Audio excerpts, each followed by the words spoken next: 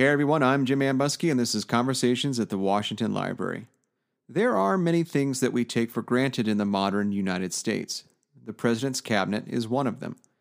Although the Cabinet is a prominent fixture of the federal government, and a powerful and essential one at that, it has no foundation in the Constitution. Although the framers discussed the idea of a cabinet at the Constitutional Convention, they ultimately rejected it and left it on the cutting room floor. Yet, despite the fact that the cabinet has no constitutional origin, it does have a historical one. On today's episode, Dr. Lindsay Chervinsky joins me to explore the cabinet's emergence during George Washington's presidency and answer your questions about this formative moment in American history. Chervinsky is a historian at the White House Historical Association and the author of the new book, The Cabinet, George Washington and the Creation of an American Institution. Now, before we get started, I'd like to encourage everyone to check out Mount Vernon's live stream schedule. We're putting on live events every weekday at noon via Mount Vernon's Facebook page and YouTube channel, with hosts like Dr. Doug Bradburn leading tours of the mansion and answering your questions. And we'll have the occasional evening event with some of your favorite authors. You can find more information by going to www.mountvernon.org/digital. And now, let's create the cabinet with Lindsay Chervinsky.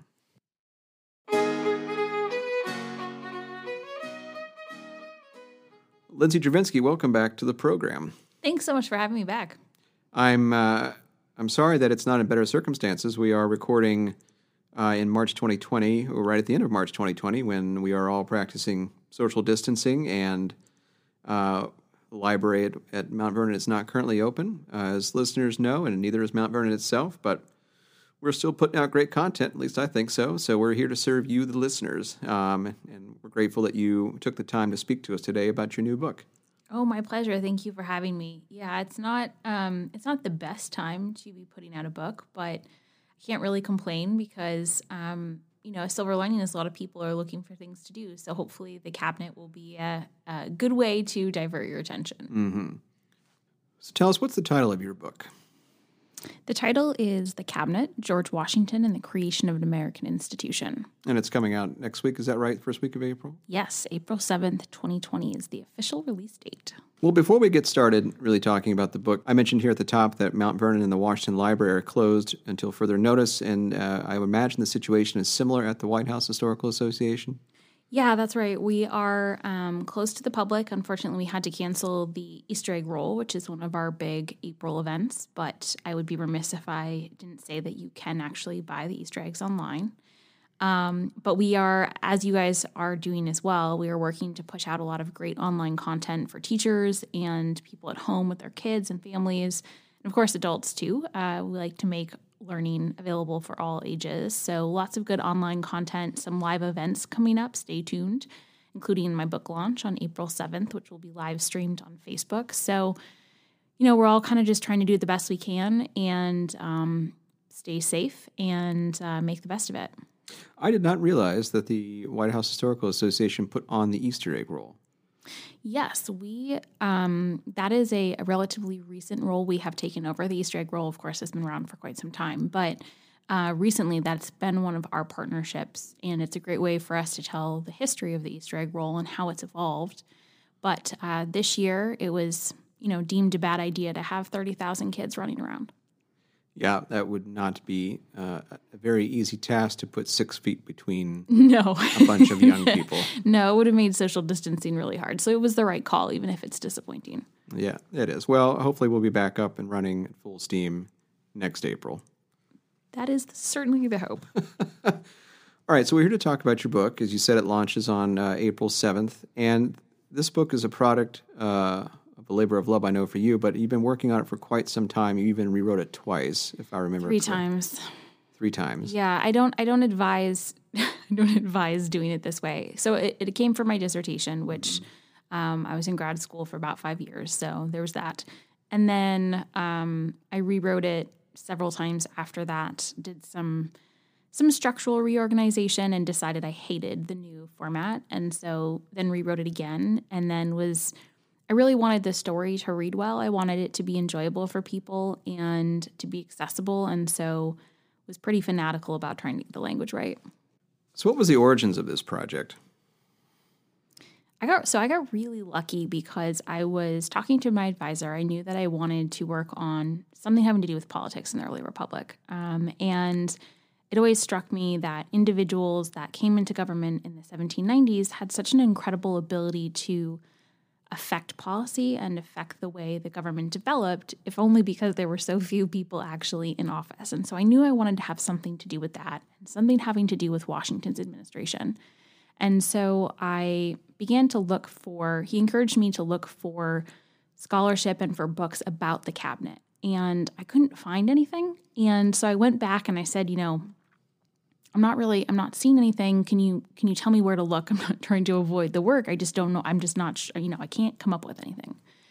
He said, well, why don't you go look in these places? And why don't you go look in these places? And I did. And I came back and I said, I just really don't think there's anything there. And he said, well, do you want to write that story?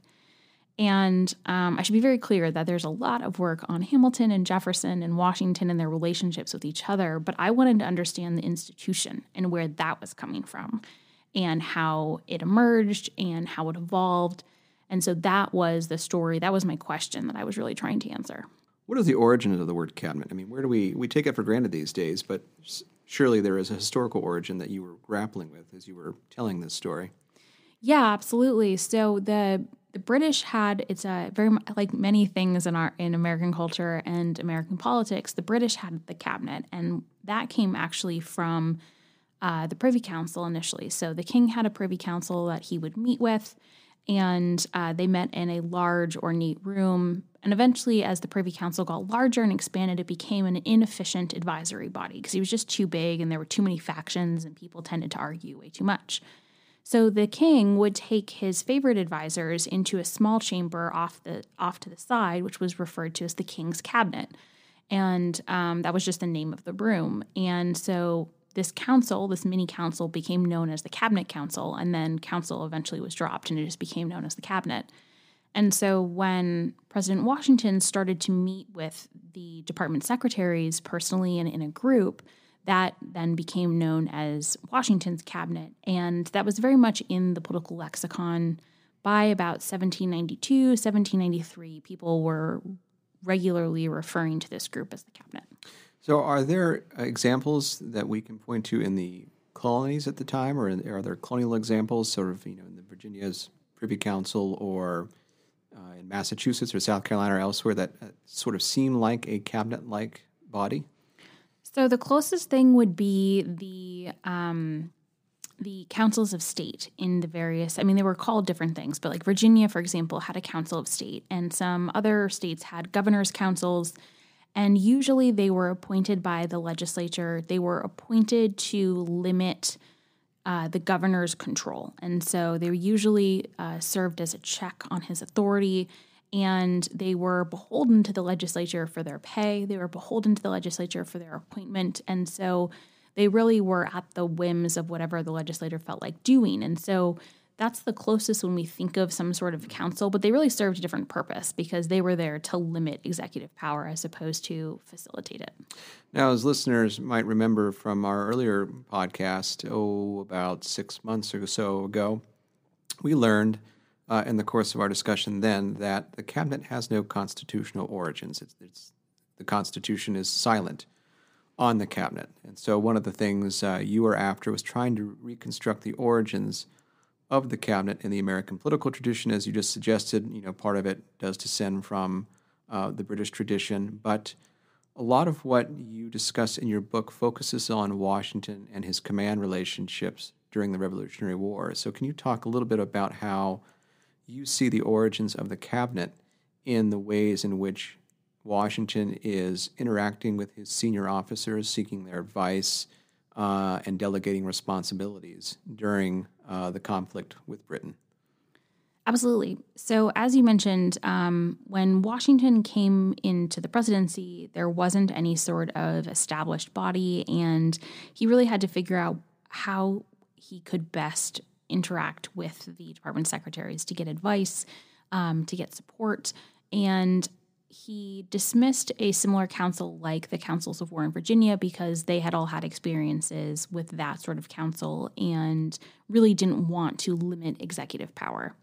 And so Washington really turned to his own leadership experience, which was primarily in a military context. And he had regularly convened councils of war during the Revolution to ask his officers for advice, to try and build unity among them when they were trying to establish a certain policy, to provide political cover for a controversial decision.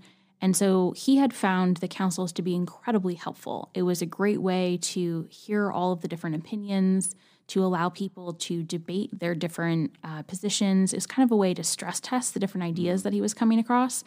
And so that had been really helpful for him. And he used a couple of key strategies when managing these very tumultuous and sometimes difficult personalities. One of my favorite stories is Charles Lee, of sort of Hamilton musical fame, used to come to councils of war with his pack of hounds. And as anyone who has a hound knows, they can be incredibly loud and sort of bay at will. And so he was a very disruptive presence. And so the councils of war could be pretty raucous. And so one way that Washington managed these personalities was by asking for written opinions afterwards if there was disagreement. He would often send out questions ahead of time so that the officers could think about what they wanted to say, to think about what sort of advice they wanted to provide. And then he would use those questions as a guidebook or as an agenda for their meeting to try and keep things somewhat under control. And Washington was also very careful to try and build camaraderie among the officers. He would frequently hold social events, whether it be dinners or balls, to build an esprit de corps among them, recognizing that regardless of their differences of opinion, they were all fighting towards a common cause. And so it was really important that they did have those social bonds. So all of that background Washington brought into the presidency, and he utilized many of the same ideas, many of the same strategies to deal with his sometimes equally difficult secretaries and equally conflicting opinions. So he would often send questions to Hamilton, Jefferson, Knox, and Randolph to ask them to consider some issues before a meeting. He would then use those questions to guide their discussion over the course of several days. And if they disagreed and it was something that he felt like he needed to consider more slowly or on his own time, he would ask for written opinions and then make a decision later.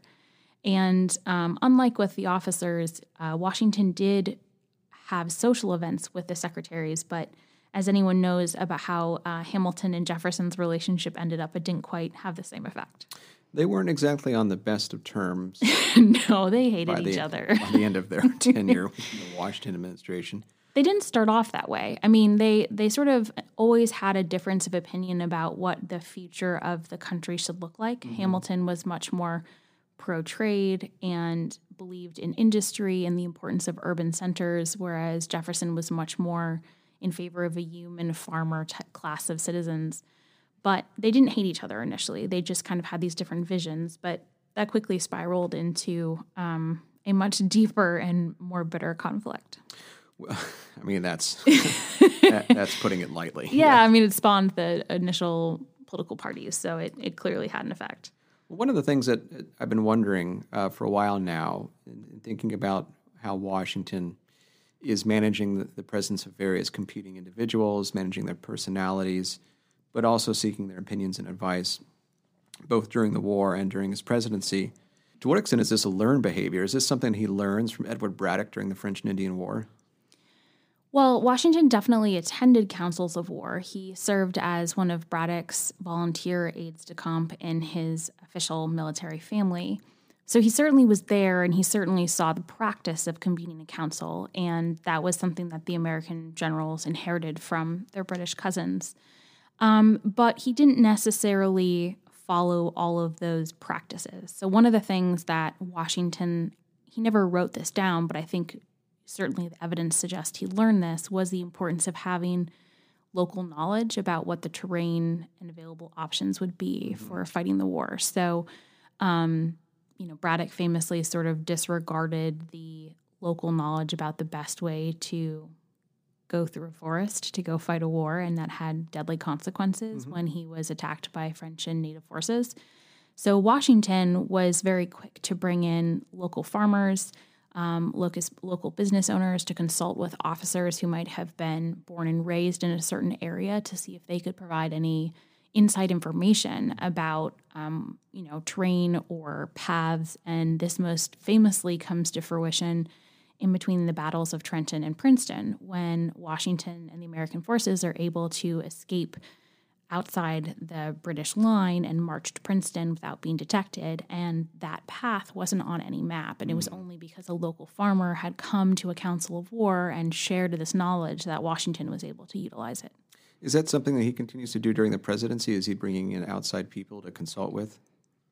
He's not as much bringing them to him like he did in the councils of war, but they are deploying a network of local knowledge. So Hamilton was especially well equipped to connect with local opinions. He used his various the customs collectors in all of the different ports, and he would frequently ask them for updates and advice about how are local people responding to the type of taxes that we're putting on different goods. Are they too heavy to bear? Are people tolerating them okay? And he would often ask friends that were in those ports as well, as a businessman, how do you feel about this? And so they all had their own networks. Jefferson certainly had his, especially in Virginia. Washington had a national network, and they really called on them to share advice and guidance and opinions as the government was rolling out a new policy. So he was relying on, you say local experts, but also national experts, and you might say data-driven analysis in some ways. Yes, absolutely. And he was very careful really throughout his sort of adult leadership experience. I kind of draw a line between the 7 Years' War leadership experience and the stuff that comes after, because he seems so much more level-headed. When you start a global war and then maybe sit down and think about that for a while, about what you did. Yes, although, to be fair, if France and Great Britain had been on good terms, Washington would not have been able to instigate a global war. So it wasn't entirely his fault, just a little bit. Well, that's true. But yes, he was a problem causer early on, for sure. But so he definitely wanted data. He always wanted data. And so, for example, during the ratification process after the Constitutional Convention, he subscribed to tons of newspapers, and he conducted an extensive letter writing campaign in which he was asking all acquaintances across the country to send him updates about how people locally were responding to the Constitution. How were ratification debates going in their local state? And if letters didn't come fast enough, he would send his enslaved manservant, William Lee, down to Alexandria to pick up the letters and bring them back. The cost of admission to Mount Vernon at that time was basically you had to provide him an update with how things are going. So he basically accosted anyone who came across his threshold for information.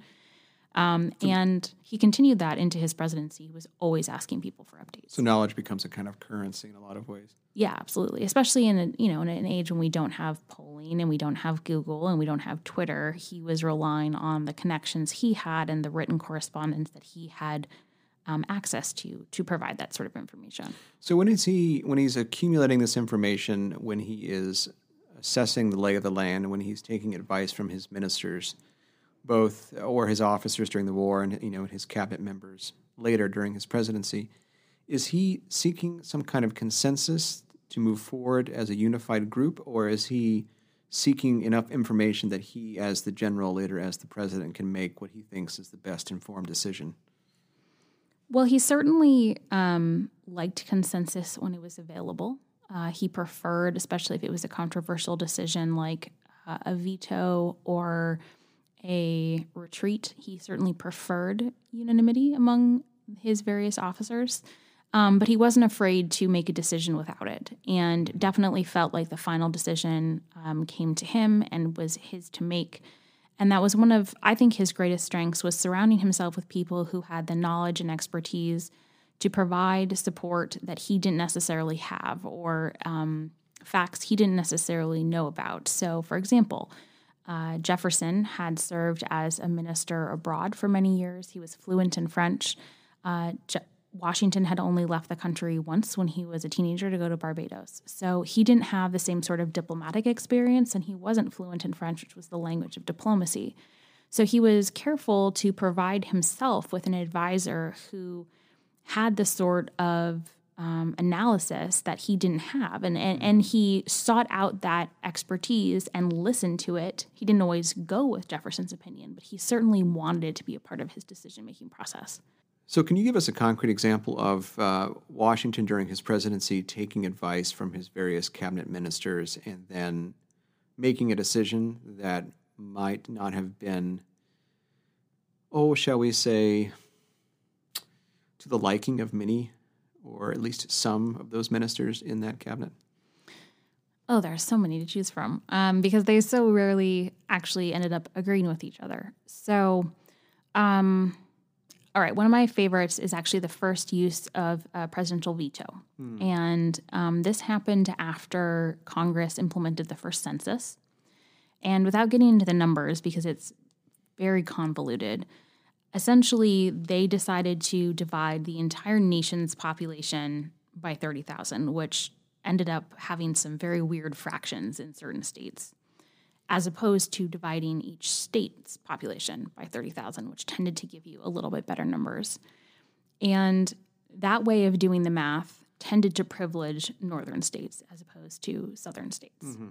And so Washington was initially inclined to veto that legislation, but he felt like that might be viewed as favoritism for the South, especially because some of the Virginia congressmen were really the ones pushing for it. So he consulted with his department secretaries, and Hamilton and Knox felt that the Constitution provided enough leeway that Washington could go ahead and, as long as the number was fair, Washington could go ahead and accept the bill and it would be fine. So he didn't need to use a veto. Randolph and Jefferson felt like the Constitution was actually pretty explicit about how the census was supposed to be counted. And so because Congress did not follow the letter of the law, it should be vetoed. So what Washington decided to do is he was really torn between these two things. He felt very strongly that Jefferson and Randolph were right, but again, he was really worried about showing favoritism. And so in sort of a peculiar move, he asks Jefferson and Randolph to go talk to Madison, another fellow Virginian. And if Madison agreed with all of them, then he instructed them to draw up basically an article of veto that he could send to Congress. And surprise, surprise, Madison agrees with Jefferson and thinks that there should be a veto. And so he does actually implement the veto. And in this instance, I don't think that Knox and Hamilton were all that furious, but it was a pretty clear example of they had written out the reasons they disagreed, and Washington had to take a side. And this is before it's really well known that Jefferson and Madison are, I maybe not scheme. Well, I guess scheming would be the right phrase.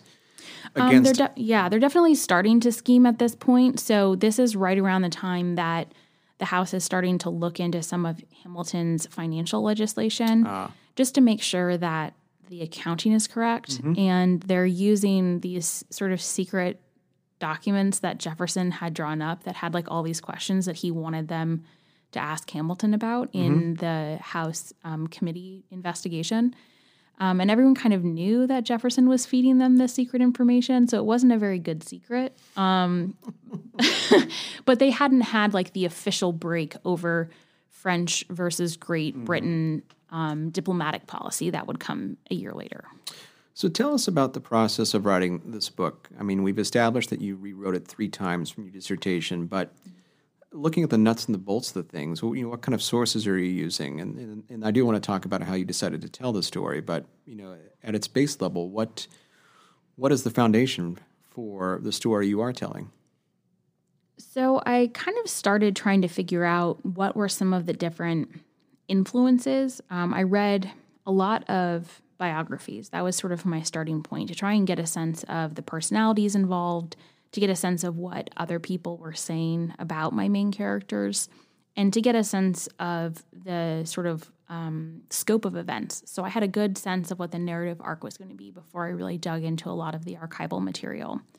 And then I started looking into the British cabinet, and I started looking into the councils of state, and I started looking into the military records from the councils of war, because I wanted to have a sense of what those things were first before I kind of came up with my image in my mind of what the cabinet meetings looked like so that I could see where those different origins were potentially influencing actions or serving as sort of anti-origins. I like to think of the British cabinet and the councils of state as anti-origins in that Washington and the secretaries were trying to avoid some of the things that they saw as flaws in those two different types of advisory bodies. And then when I was actually digging into the cabinet, I mean, I'm very fortunate that all of Hamilton's letters, Jefferson's letters, and Washington's letters are pretty much digitized and available online at founders.archive.gov. And of course, that comes from the incredible editing projects, the presidential papers editing projects. So this project would have taken probably 3 times as long without that work and that incredibly valuable scholarship. So, some historians are dealing with like 10 papers when they're looking, or 10 letters when they're looking at a book. I was dealing with like 10,000, which is a problem of riches to have and one I can't really complain about. But I spent a lot of time in their letters trying to figure out when cabinet meetings were taking place, where they were taking place, what people were saying, how they felt about a certain issue. And I created a giant spreadsheet of every cabinet meeting that I could find just so I could keep track of where, all of the sort of nitty-gritty quantitative details so that I would have those to back up my argument. How many cabinet meetings did you find in the end? So I was able to find about 96 in Washington's administration. Mm-hmm.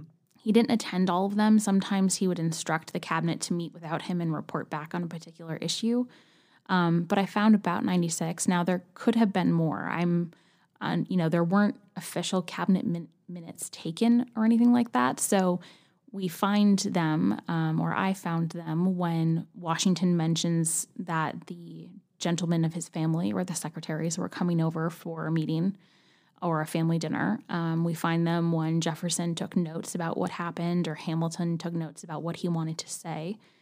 But it's very possible that there were meetings that took place that they just didn't write about. And so, unfortunately, those we probably won't ever know about. Those are lost. Those are lost. When you were thinking about rewriting the dissertation and transforming it into a book, typically dissertations are written for your committee, for the 5 people who judge your fate at the end of your graduate tenure and say, it's very dramatic. Okay, you can go out into the world and be in the club. But I would imagine I know this is true, you had a certain audience in mind, or a very different audience in mind when you wanted to write the book. Can you tell us about the process of transforming one thing into another, into this final product? Well, it's a very messy one. So I wrote the dissertation fairly thematically. So I had a chapter on the British cabinet and how that sort of contributed to the formation of the American version. I had a chapter on councils of war. I had a chapter on the state councils of state. I had a couple of other chapters that looked at different aspects. And I didn't have a lot of the more narrative elements or the background story that one usually finds in a book that is intended for a somewhat public audience because, as you said, the people on my committee, they already knew that information. They didn't need to know, Hamilton's backstory or Hamilton's relationship with Jefferson. That was information that was already available to them. But I wanted the book to tell a story. I wanted it to be available to people who didn't have a PhD in American history. I wanted people to learn something and to enjoy reading it. And from my perspective, I didn't want to spend 8 years working on something to have 10 people read it. Mm-hmm. And that doesn't mean that there isn't value in incredibly technical literature. Of course that there is. And it just that wasn't my goal. And so I had to then I basically took my dissertation and I pulled it apart sentence by sentence, figuring out eventually how to tell the story in a chronological way. Mm-hmm. And so it starts with the Revolutionary War and Washington's experience in the Revolutionary War, but then it also looks at the secretaries' experiences in the war and how that shaped their thinking about government and executive power. And then I moved to the 1780s and the Constitutional Convention because that's a very important part of demonstrating what the delegates and the Constitution expected and provided to Washington.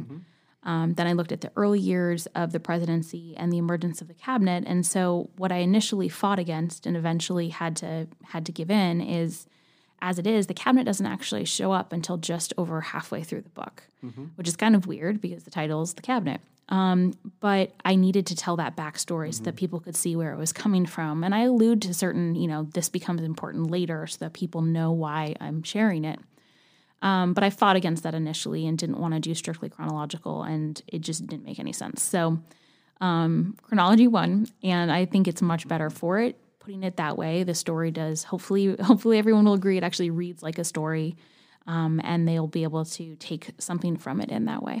Well, it would be a little confusing or maybe not as satisfying if you started chapter 1, the first cabinet meeting. It certainly wouldn't have the buildup of drama. I was trying to take it thematical, like, here's this aspect and here's how it compares to the cabinet and here's this aspect. And it was a catastrophe and it was a mess. Hence the writing it 3 times. But hopefully I won't have to do that with the next book. Did you find it particularly challenging to tell these stories with people who were so well known? I mean, yes, Knox isn't probably as well known as maybe Hamilton or other people, but these are all central characters in a 3-stage drama. Yeah. It certainly was hard. I think sometimes, I'm sure, with with people like Hamilton and Jefferson, that I was, without really knowing it, parroting some things that I had read before. Of course, tried really hard to describe it in my own way. But as I mentioned, I had read many, many bios of them to make sure I sort of understood what other people were saying. I think where I felt like I was able to say something different is that most people don't really look at their relationship within the cabinet and within those meeting spaces. They might talk about a particular debate or a particularly colorful phrase that Jefferson wrote down in the context of a discussion, but understanding how they related to one another, locked in this room, sometimes hours a day, sometimes 5 days a week, in the middle of the summer when it's really, really stinking hot in Philadelphia. I felt like that provided me with a different sense of their relationship, and that was what I felt like I was able to contribute. That was new. Thinking about our own time a little bit, we are recording this episode amidst the COVID-19 pandemic. There was a yellow fever outbreak in Philadelphia in 1793, and so Yes.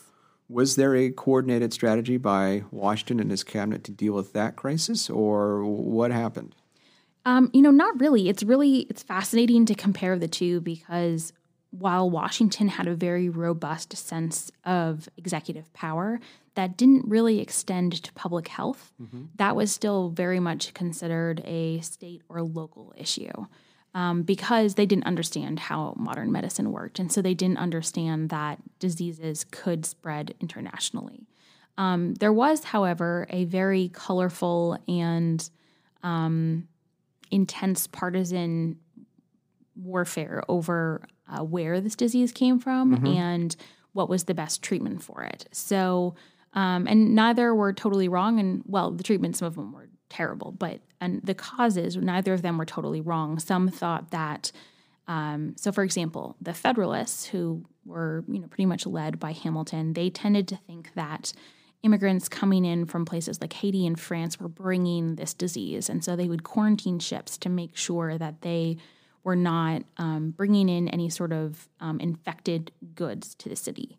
And Republicans who didn't trust cities, they thought they were dirty and infested with disease and sin, thought that it was because cities were unhealthful. They were unhealthful, and they had, they called them miasmas, which is what they sort of thought was like bad air. And in reality, yellow fever is usually spread by mosquitoes. They can be transferred in from places like New Orleans or Haiti, but they also can be bred in standing water. And so they were both right and they were both wrong. The Republicans tended to favor a heavy treatment of bloodletting, which was advocated by Rush, which doesn't really cure anything other than make you die faster.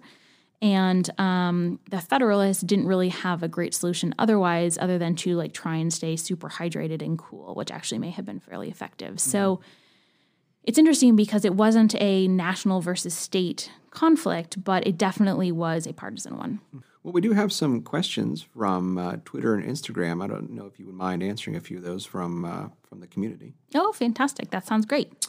So Tyler from Instagram wants to know, do any transcripts of Washington's cabinet meetings exist?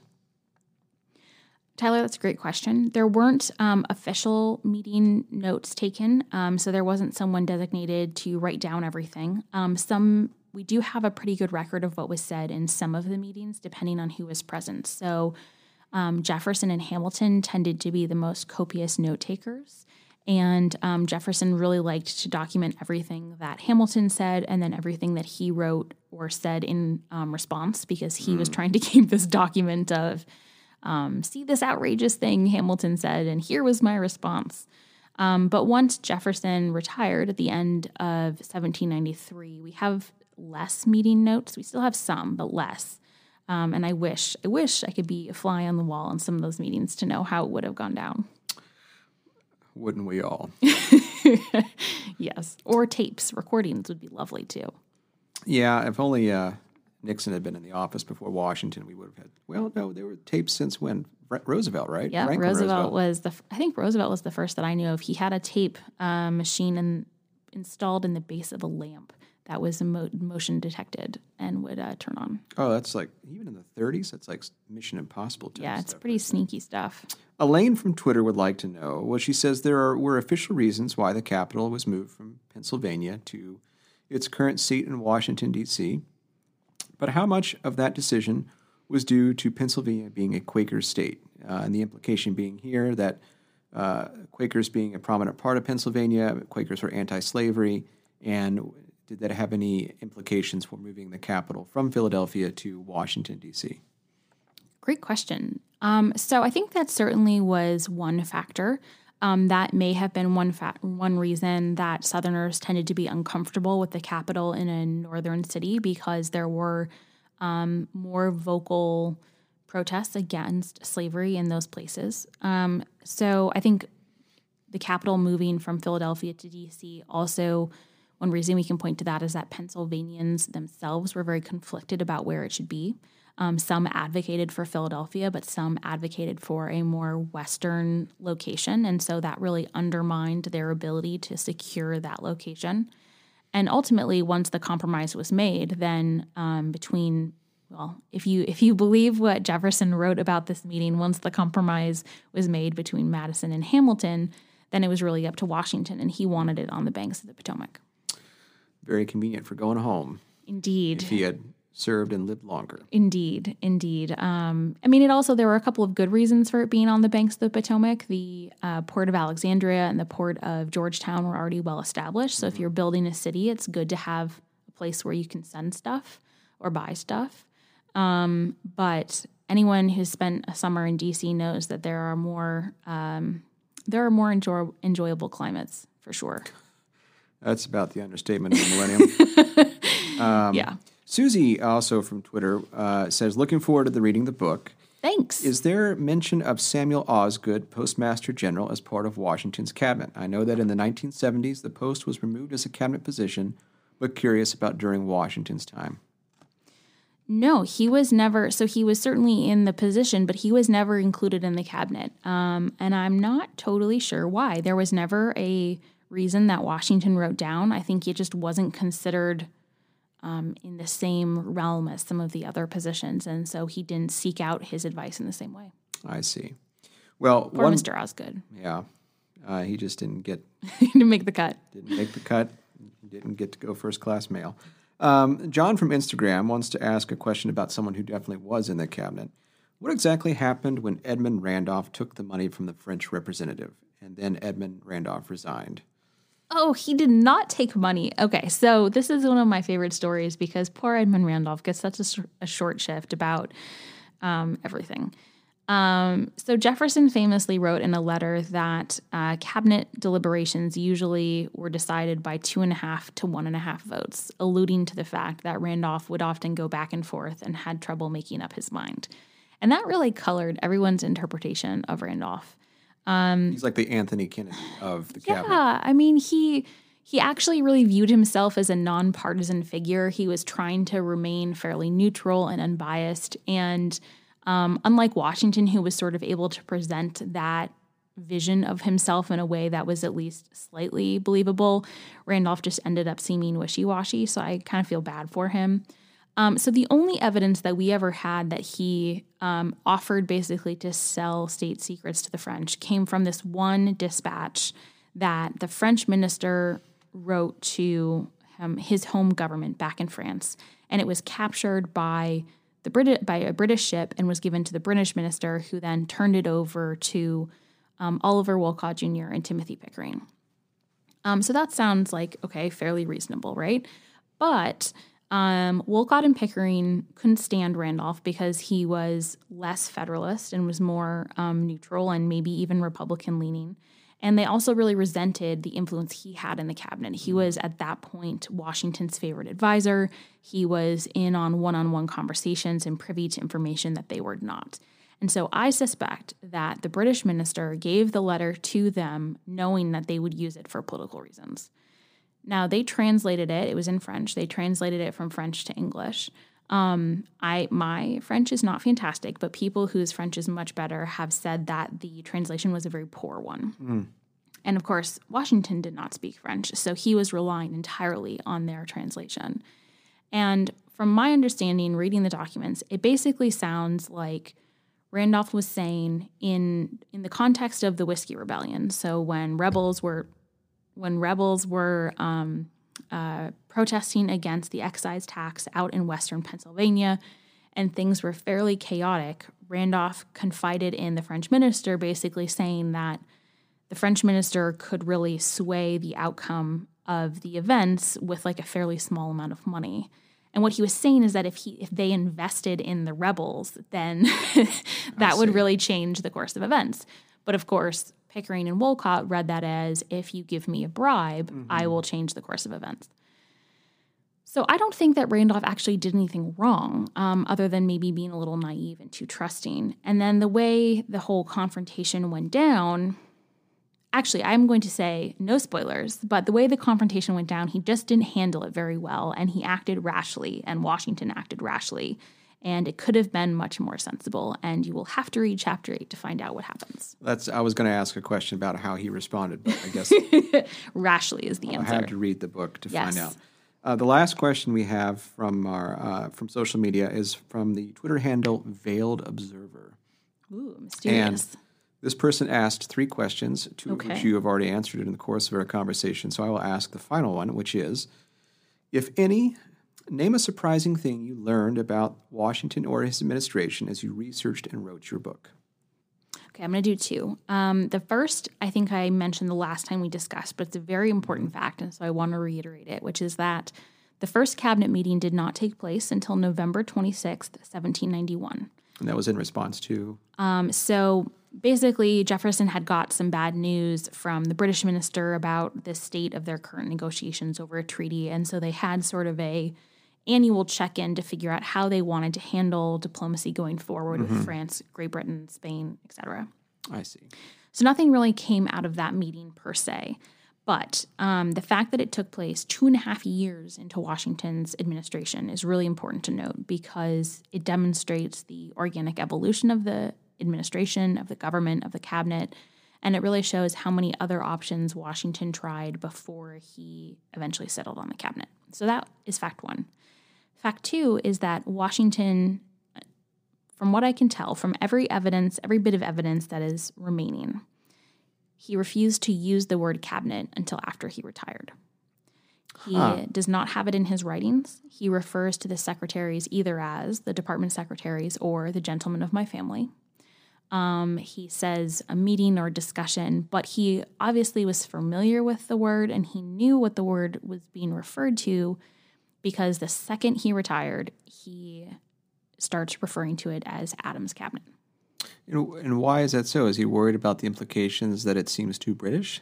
That is my best guess. He doesn't say why. Unfortunately, with Washington, he often says what he did, but not why he did it. But that is my best guess, because, and I try and be very clear about this in my writing and in my speaking, that he was very attentive to how he appeared in all things, and he was very careful of his reputation and his image, and he tried to cultivate himself as a virtuous Republican, and this is little r Republican.